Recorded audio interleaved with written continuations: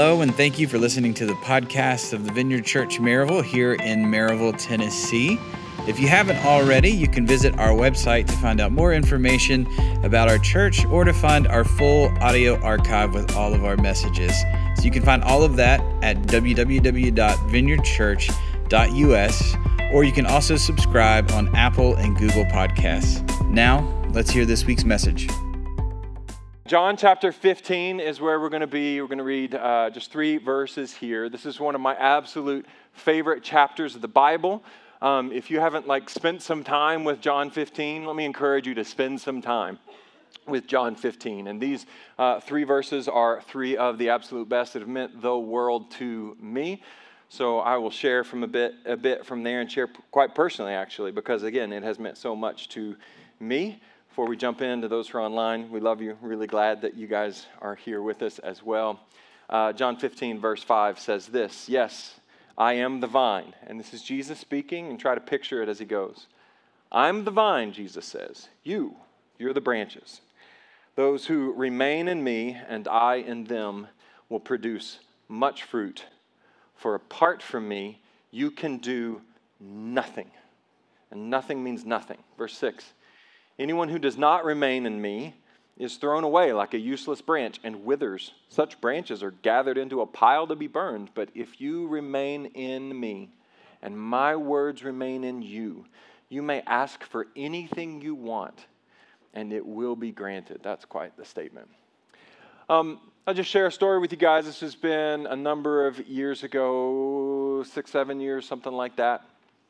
And I was just not doing well. It was easily the worst time in my life to date. Hopefully we don't get there again. Just nothing was working. Just nothing was working. Things were not going well at the church. And everything I tried just didn't work. I felt like Tom Thumb running around trying to plug the dam, waiting for the whole thing to break. I had the whole staff running around trying to plug holes, and just nothing was working. And I remember thinking, I could be an idiot and I could be a horrible leader, but if so, no worse than I was 5 years ago. Why is nothing working now when it all worked 5 years ago? What is going on? Just nothing would work. And I was just trying harder and harder and harder and working more and more and getting more and more frustrated, and then nothing was working. I was getting exhausted and emotional.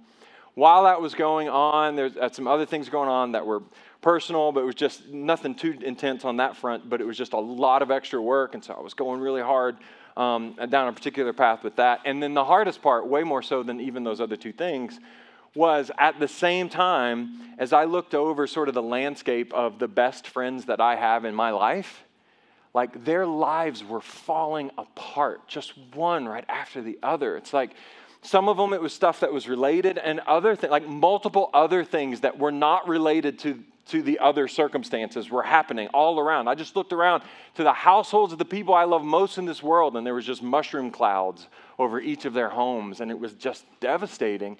And I thought that I should be able to help them. And frankly, for the most part, they thought that I should be able to help them.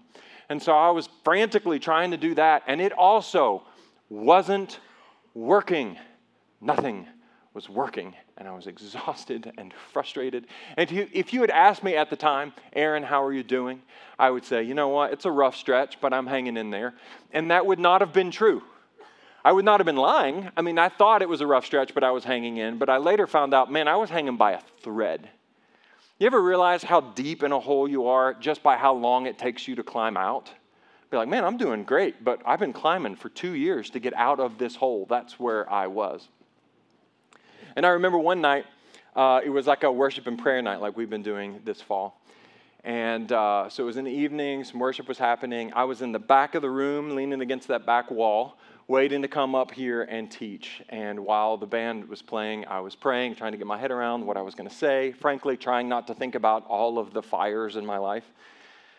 And as I was doing that, the Lord met me and gave me a vision, like a vision, from the Bible, a vision, clear, take over my field of vision. It's all I could see, like watching a movie, a vision. And in this picture, it was me all alone on a sailboat in vast open waters. And immediately I noticed the thing that stood out, and I think the Lord was highlighting to me, was that my sail was down. Now, I don't know anything about sailing. All I know is that I know one thing. You need a sail to sail. That's all, literally all that I know.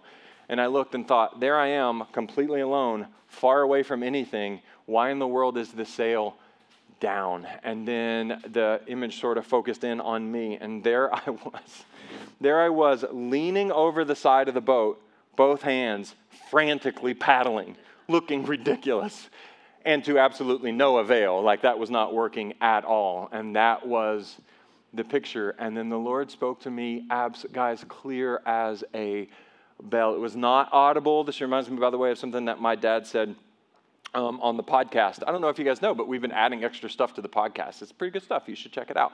On that, I got to interview my dad. And one of the things my dad talked about, he said it was a time that he heard from the Lord. He said it wasn't audible, but it was somehow clearer and louder than audible. That was this. Not audible, but clear as a bell. And the Lord said, Aaron, apart from me, you can do nothing. And in that moment, I just became instantly aware of about 1,000 ways, and that sounds like an exaggeration. I think it's a pretty good guess. About 1,000 different ways in which I thought I was trusting the Lord, but I wasn't at all. The fact is, I had put my hope in me. When it really came down to it, even if I did things with sort of a veneer of spirituality, ultimately, my hope and my idea of success meant I was going to work harder, run faster, I'm going to put my head down, and I'm going to go. I'm going to take 2 salt pills and march on, soldier. I'm not stopping. That was my solution. I remember at one time I talked to Joe Bondi. If you guys don't know Joe, you need to fix that. God bless that wonderful man. And I loved Joe. And Joe came to me and said, Aaron, as he often does, Aaron, how can I pray for you? And I remember telling him, man, I feel like I need to shift up another gear, but I'm flat out of gears. I don't have any other gears to kick into, and I'm redlining. And that's where I was. And why was I like that? Because at every problem, and there were lots of them, I thought the answer, when it really come down to it, and I didn't know until right then, but in every time, I thought the answer was, all right, Aaron, put your head down, work harder, push harder, go a little more. That's going to be the solution instead of putting my trust in the Lord. And as soon as I realized that it was in an instant, 1,000 ways, I just started sobbing uncontrollably and repenting. It was the conviction of the Holy Spirit. God, forgive me. That was rough timing because now it's time for me to go up and preach. And if you guys have been here long, you know I'm physically incapable of crying and talking at the same time. I just can't do it. Those of you who can, how? Teach me. I wish I could, but I cannot. And so I just sat up here and looked at people, couldn't get a single word out. I just sobbed for minutes. Everybody looked at me thinking, there's a scandal. This is definitely a scandal. My mom was in the room, and I remember being worried that my mom would worry. So after a few minutes, I managed to get together enough to go, Mom, I'm okay. And then I went back to sobbing more. When finally it lifted, it was time for me to repent and to confess my sins to the church. And I told, people who were there, this is what's going on. And I had to admit, I didn't even know it, but I've been trying to do it myself. I thought I was leaning on the Lord, and just full stop, I wasn't. That was the most significant pivot point in my adult life. It's not even close. I have reflected on that picture every single day since. Every single day. It's a part of my daily rhythm now, just to remember that scene. And the reminder that comes from it, Aaron, keep your sail up. You put away your sail. You guys know how sailing works, right? I already told you everything you need to know. Sail up. Wind catches it. The wind moves it. When we read in the Bible about the Holy Spirit, that's the Greek word pneuma. It means breath or wind. How do we move forward? Not by our own paddling, not by our own efforts. We catch the wind, and the wind moves us forward. We keep our sails up, because apart from Him, we can do precisely nothing. And that was the day that I learned the difference between rowing and sailing. It's so important. It's so important that we, all of us, as people of God, understand the difference between rowing and sailing. You might hear that story and say, well, Aaron, I bet then, since you were doing so poorly, that you probably weren't doing any of your spiritual practices or spiritual disciplines. Now, if you're a church kid, you know what I'm talking about. If not, let me just explain it to you really quickly. If you think of anything that's like the stuff that Christians are supposed to do, just the Christian activities, whatever those are spiritual practices. So we're talking about things like praying regularly and reading our Bibles every day and studying God's Word and going to church and fellowshipping with one another in groups and praying for one another and fasting and giving and service to other people and keeping a Sabbath. Just honestly, just all the Christian stuff, all the things that Christians are supposed to do. And so you might say, Aaron, if you were doing so poorly at that time, you probably weren't doing the things that Christians are supposed to do. And I would say, wrong. I was doing the things. I was doing all the things because I believed in doing the things, and I still do, for the record. I believe in doing the things, and I believed in it then, and I was desperate. So not only was I doing the things, I was cranking them up to 11. I was doing them like never before. Martin Luther, the great reformer, he said this, I have so much to do today that I shall spend the first 3 hours in prayer. And I thought, I buy that. I get that principle. And I'm desperate right now, so I'm not going to pray less. I'm going to pray more. And I did. I was praying like crazy. But here's the thing. Picture this. Prayer hands. They're good, right? Prayer hands. They're also cupped hands. Good for doing this. And so I was praying, but not in an effort to put up my sails. I was praying in an effort to do a spiritual thing, a religious activity, to try and keep the thing going, to try and get something to move forward instead of backward for once. Well, what about your Bible, Aaron? The Bible should teach you otherwise. Were you reading the Bible? I was reading the Bible like crazy. I was desperate. This is the sword of the Spirit. I'm at war. Why wouldn't I brandish the sword? And I did. I read it like crazy at that time. More so than I was before then. I was reading the thing. But in what way and for what reason? Why did I have my Bible out? This is why. It made it for a good oar, I thought. This is a good way for me to do another spiritual thing, to exert some more religious effort, to try and move this thing forward, even in the spiritual activities I was putting hope in my own effort, in my own doing. I was going to church. I mean, it's my job to go to church. Of course I was going to church. But what was I receiving from church? A lot. But a lot of what I had in my mind is, well, if I go to church, well, then I can, maybe get a bigger paddle, or maybe I can get you guys to row with me. We can all paddle together. I was doing all the things, all the Christian, religious, spiritual things, all the spiritual practices. But the question in doing those things is, in what way are we doing those things? To what end are we doing those things? And guys, please lean in. This is the main point. These spiritual practices, the Christian stuff that we're supposed to be doing, those are not religious to-dos. Those are not just tasks. And very important, you got to know whether or not you're rowing or sailing, folks. Those are not like spiritual levers that we pull in hopes of generating the desired result. To get God to do what we want Him to do, or make things happen the way that we want them to happen. Those spiritual practices, prayer and reading the Bible and community and fellowship within the body of Christ, they are ways that we put up our sails. And as we put up our sails, we catch the wind of the Spirit. So that the wind of the Spirit then is what moves us along, propelling us forward. I was using the spiritual practices as paddles, prayer hands and the Bible, and bigger paddles if I can get more people to row with me. I was looking at them as ways to make me better at what I believed was my job of fixing all the things. And that's a missing the forest for the trees kind of thing. And I doubt I'm the only person who's ever been there. Guys, spiritual practices aren't for that. They aren't. Spiritual practices also, they aren't about making the wind blow. I prayed a lot today. The wind should blow today. That's not how it works. They are instead about situating our souls in such a way that when the wind does blow, we catch it. And it propels us forward and moves us along, putting up our sails, catching the wind of the Spirit, because we recognize it's not actually our job to fix it. It's our job to walk with Jesus. Jesus is the answer, not our efforts, not even when our efforts happen to be very spiritual efforts. Still not our effort. This is why it is quite possible that you do know people or have known people who are doing the spiritual stuff. You know, they're going to church, they read the Bible, they're praying, they got the things in line, they're checking the boxes. But in fact, their lives are an absolute total wreck.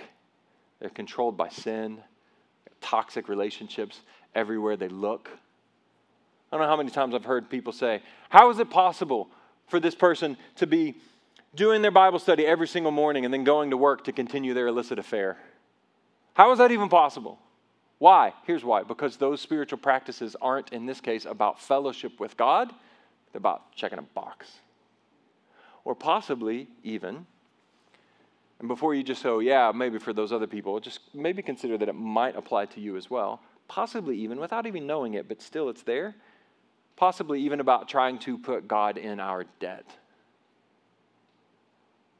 So here's the logic. Hey, I said my prayers, I read my Bible, I paid my tithes. And then you don't finish the sentence, but the unstated finish end of the sentence is, and so you owe me. I plugged in the religious formula. I did the things that the preacher said to do. I did the stuff. Now where's the results? And if that's why you're doing those things, the very things, by the way, that are designed to help you love God more, they will in fact just make you resent Him more and more. Because if you think you're plugging in a formula, then you'll soon conclude that you were sold a religious bill of goods. And it's missing the forest for the tree. Some people end up walking away from God entirely because they think, you know what, I actually tried all that stuff. I did all the stuff. I did everything the preacher said, and it didn't work, so I'm done. But what does that reveal? If we think about that, what does that reveal? It reveals that all of the doing of stuff was just an attempt to put God in their service. Just a lever that was pulled to try to make your life better or to fix your problems. When the spiritual practices, prayer and reading the Bible and this church family, our community, our generosity, all these things, they are not ways to put God in debt to us. They are instead an invitation into rest, into surrender, into peace and delight and genuine union with God. And that is an end in itself. Not just a means to an end, but an end in itself. Maybe you did all the things the preacher said, but did you ever really accept Jesus' invitation? And you might go, yeah, no, I'm a Christian. I said yes to Jesus. No, this invitation, the one that we often forget. Yes, there's the invitation to come into the family of God and receive the forgiveness of God. And then our King says, now come as an apprentice and follow me. And he has this invitation. I'm going to read it to you. It's from Matthew chapter 11. I'm going to read from the Message translation. I don't often read from the Message translation because I have a love-hate relationship with it, to be honest. But, man, does he nail it right here. This is Peterson exactly dialed into the heart of Jesus, I'm convinced, on these words. So, the words of Jesus to you, Matthew 11:28. Are you tired, worn out, burned out on religion? Come to me. Get away with me. And you'll recover your life. I'll show you how to take a real rest. Walk with me and work with me. Watch how I do it. Learn the unforced rhythms of grace. I won't lay anything heavy or ill-fitting on you. Keep company with me, and you'll learn to live freely and lightly. That's the invitation of Jesus to so many of his followers that is so often, frankly, rejected. Instead of receiving that invitation, we receive another one into striving and straining, And it backfires every time. Jesus' invitation was not for you to mind your checklist and fulfill religious tasks and duties. It was for you to walk with him. It was for you, I love this language, it was for you to keep company with him. It was never an invitation to toil and strain and strive. It has always been an invitation to get away with him, to find real rest. And these words are very important, to work with him. Understand the distinction, not work for him, work with him. The mission of our church is joining God in the renewal of all things. We're not checking a list. We are joining God in the great mission of his kingdom. And the promise, he says, when you come away with me and keep company with me, you will recover your life. So, when God gave me that vision that night, guys, it changed my life forever. And like I said, it was the most significant pivot point in my adult life. And this is why I shifted from rowing to sailing. If you haven't made the same shift, I want to encourage you to see it, the need for it now, and come join me over here. From rowing to sailing. From the way of Daft Punk. I don't know how many of you know about Daft Punk, but their best song was Harder, Better, Faster, Stronger. I just want you to know if you get that reference, I love you with my whole heart for getting the reference. If not, it's fine. Just Aaron's weird, move on. But their biggest song was Harder, Better, Faster, Stronger. And I was going the way of Daft Punk. Love Jesus very much, but the solution to every problem in my mind was I'm going to go harder, better, faster, stronger. And missing this beautiful invitation to go instead the way of Jesus, which is come to me. I will not put anything heavy or ill-fitting on you, and I will give you rest. Now, you might hear that and say, well, does that mean then, Aaron, that these spiritual practices that you're talking about, that they aren't that big of a deal to you now? And I would say, nope. It's the complete opposite. The spiritual practices are more important to me and more vital to me than they have ever been. And the reason why is I'm experiencing the actual beauty of it because their purpose is in view. I'm not trying to make something happen by pulling the right spiritual lever, at least when I'm thinking clearly in my I have perspective. I'm not trying to do that.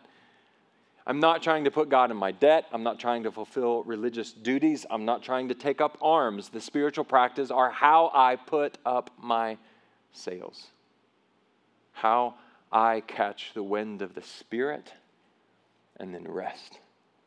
Rest in his all-sufficient power as the Spirit of God does what I can't do on my own, which is move things forward. I rode on a sailboat for the first time just a couple months ago. I'd never done it before. It was really interesting to watch the guy, the captain. There were times that he was working. He was doing things. Most of the time, not so much. Most of the time, he was sitting back, relaxing with us, and we were moving.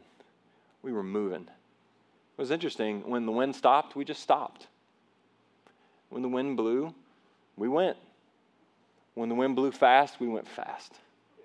When the wind just went a little, we just went a little. There was no speed limit. Even if there was one, we had no choice as to whether or not we would follow it. The wind of the Spirit was directing it all.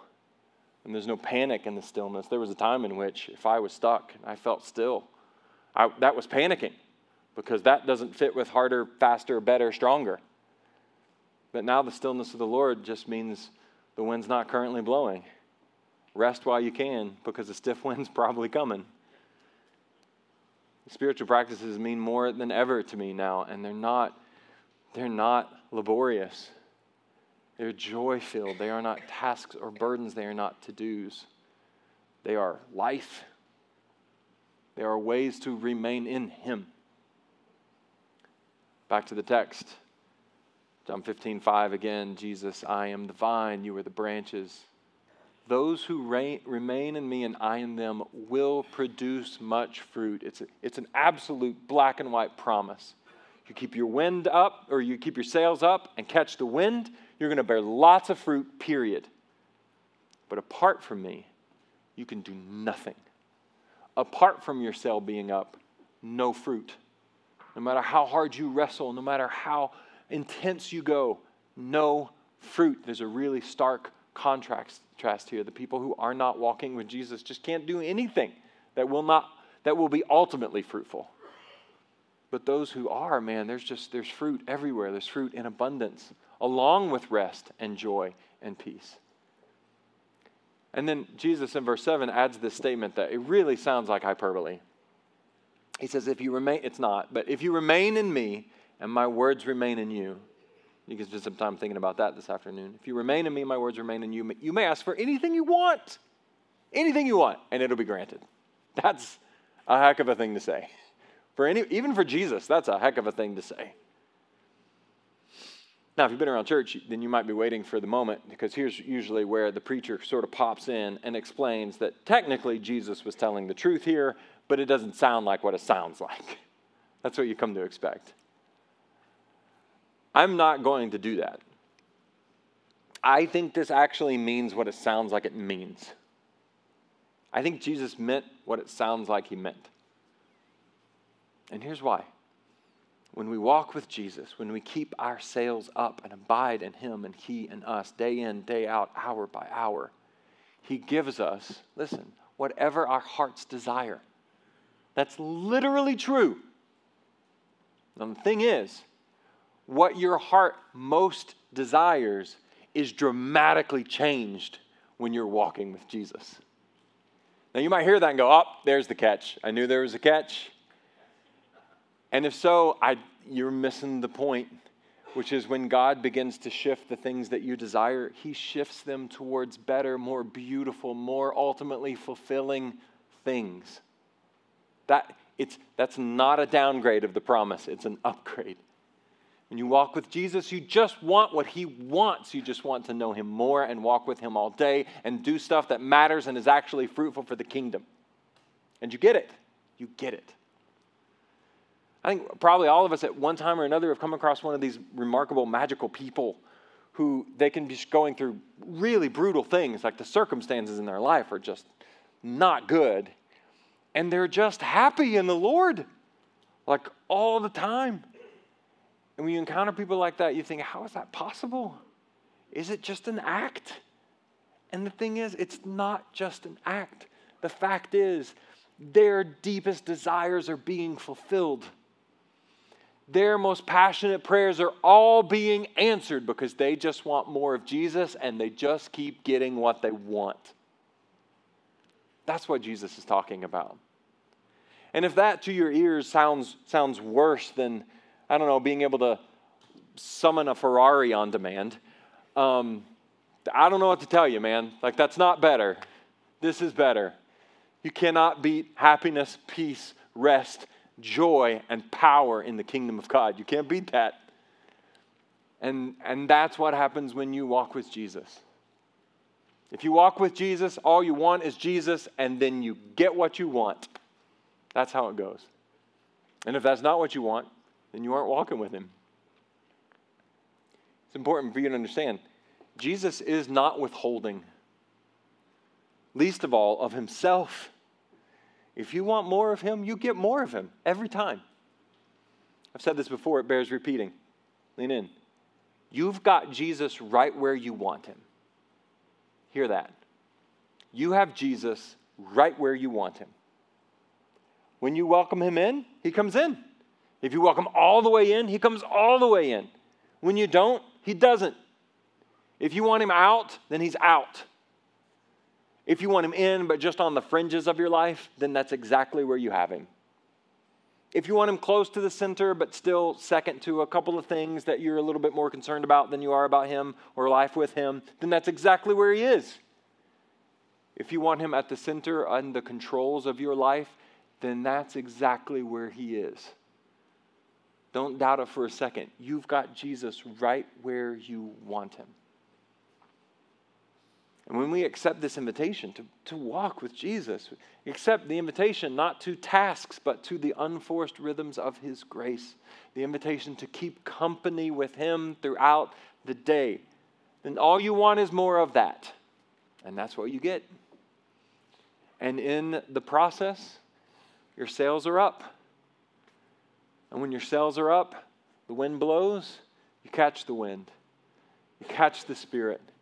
And things start moving. And when things are still, you're still. And when it's blowing, you're going fast. And it's all up to Him. He's dictating it all.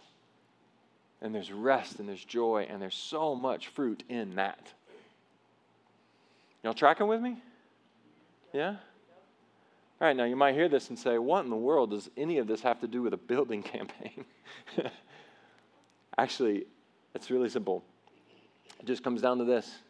We're trying to make a wise decision, trying to be led by the Lord and how we are to give. So what does that mean? Plain and simple. It means we got to keep our sails up. It just means we walk with Jesus. That's it. Like, remember, this is not about me asking you to give. This is about us asking Jesus what we should do. How do we do that? Sails up. And the whole point of the move, by the way, is so that as a church, we can bear more fruit. And our bearing fruit, hear this, that hinges entirely, like 100% on one thing. Do we have our sails up? If no, then we can't do a darn thing, no matter how hard all of us try. If yes, there's going to be more fruit than will fit in this building or that building. There's going to be lots of it. Because that's the clear black and white promise of God, and I believe it. Because when we're carried along by the wind of the Spirit, by the power of God, we bear much fruit. Apart from Him, we can do nothing. It really becomes a sort of binary thing. And so once again, the invitation from Jesus, I want to go back and read it again, Matthew 11. Are you tired, worn out, burned out on religion? Come to me. Get away with me and you'll recover your life. I'll show you how to take a real rest. Walk with me and work with me. Watch how I do it. Learn the unforced rhythms of grace. I will not lay anything heavy or ill-fitting on you. Keep company with me and you'll learn to live freely and lightly. Okay, Emily, I think, is going to come and help play some music so we can wrap this thing up. A couple of things just kind of for you to know before we close on one idea. On your way out, at both of the doors, there are going to be people there to hand you this booklet. This is our Onward for Your Kingdom booklet with all the information about the campaign and all of that stuff.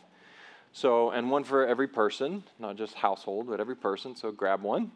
They're lovely. Erin Wright is incredible at her job. So take one of those with you. Inside this booklet is a 21-day prayer guide. Why would we do that? Why would we take the time to write a 21-day prayer guide? Because this whole entire campaign hinges on whether or not we put our sails up. That's the way to put our sails up. That's why. Very simple. Now, the idea is that next week we start the 21 days together. You can start now if you want. It's all right. But the idea is next week we'll be doing those together. Again, the whole idea being to put our sails up. Speaking of next week is going to be awesome. We're going to spend extra time in worship. As we're shifting gears, we're talking about, again, we're going through the last stanza of our prayer, Onward for Your Kingdom. We're declaring your worth. So that's worship. And we're going to take extended time in worship. You say, why does that have to do with a building campaign? It has everything to do with a building campaign. Why? Because through worship, we put our sails up. So we're just going to spend extra time next week sticking our sails in the air. And fun little fact, this is just information, but I think it's really worthwhile. We've got 2 extra worship leaders from around the country who are coming to join us. So Liz Wood, she is stellar, coming out of Alabama. She's going to be joining us, and along with David leading worship with us. And then a third worship, we really brought in a big gun for this one. One of the national worship leaders, a name that might sound familiar to you, one Matthew Howard Farrand. Matt Farrand is going to come and lead worship with us next week. I know. See, they're the ones who've been here a while.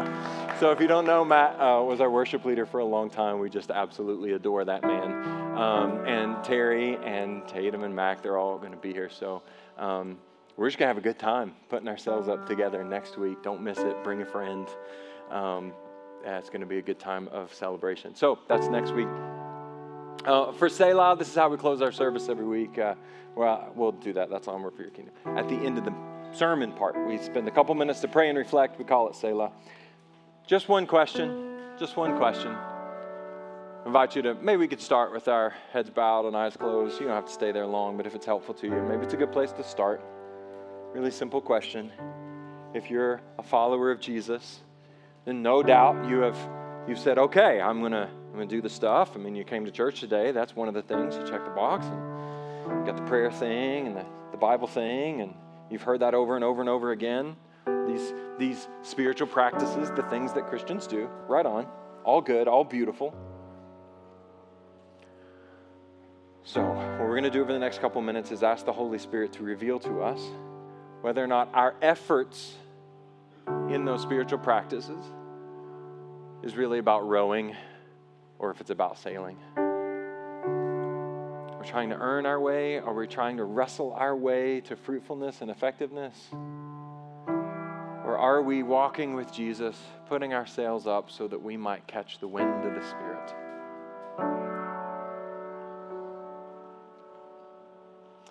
In my case, if you'd have asked me before the Lord gave me that vision if I was rowing or sailing, I would say, yeah, I'm probably sailing. I was not at all. And so I needed the Holy Spirit to reveal it to me. Aaron, you're doing this stuff, but you're doing it not as an expression of joy to enter into rest, but as striving and straining to pull the right spiritual lever to make things happen that you want to happen. I had to have the Holy Spirit show it to me. And some of us today, no doubt, need to be shown that. So let's just ask the Lord if that might be us. We'll also ask this: if you say, those spiritual practices are relatively dormant in my life, I'll just say, look, there's plenty of people in the room, no doubt, who have been down this path, and they've said, you know what, I did all the spiritual practices, I did everything the preacher said to do, and it didn't work. It didn't work. And if you say, all right, the spiritual practices aren't really going in my life, then perhaps the Lord would reveal to you now that maybe, just maybe, you were trying to twist His divine arm behind His back instead of coming to Him to rest.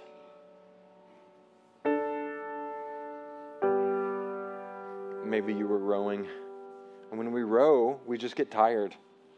If the spiritual practices just make you tired, then you're probably rowing.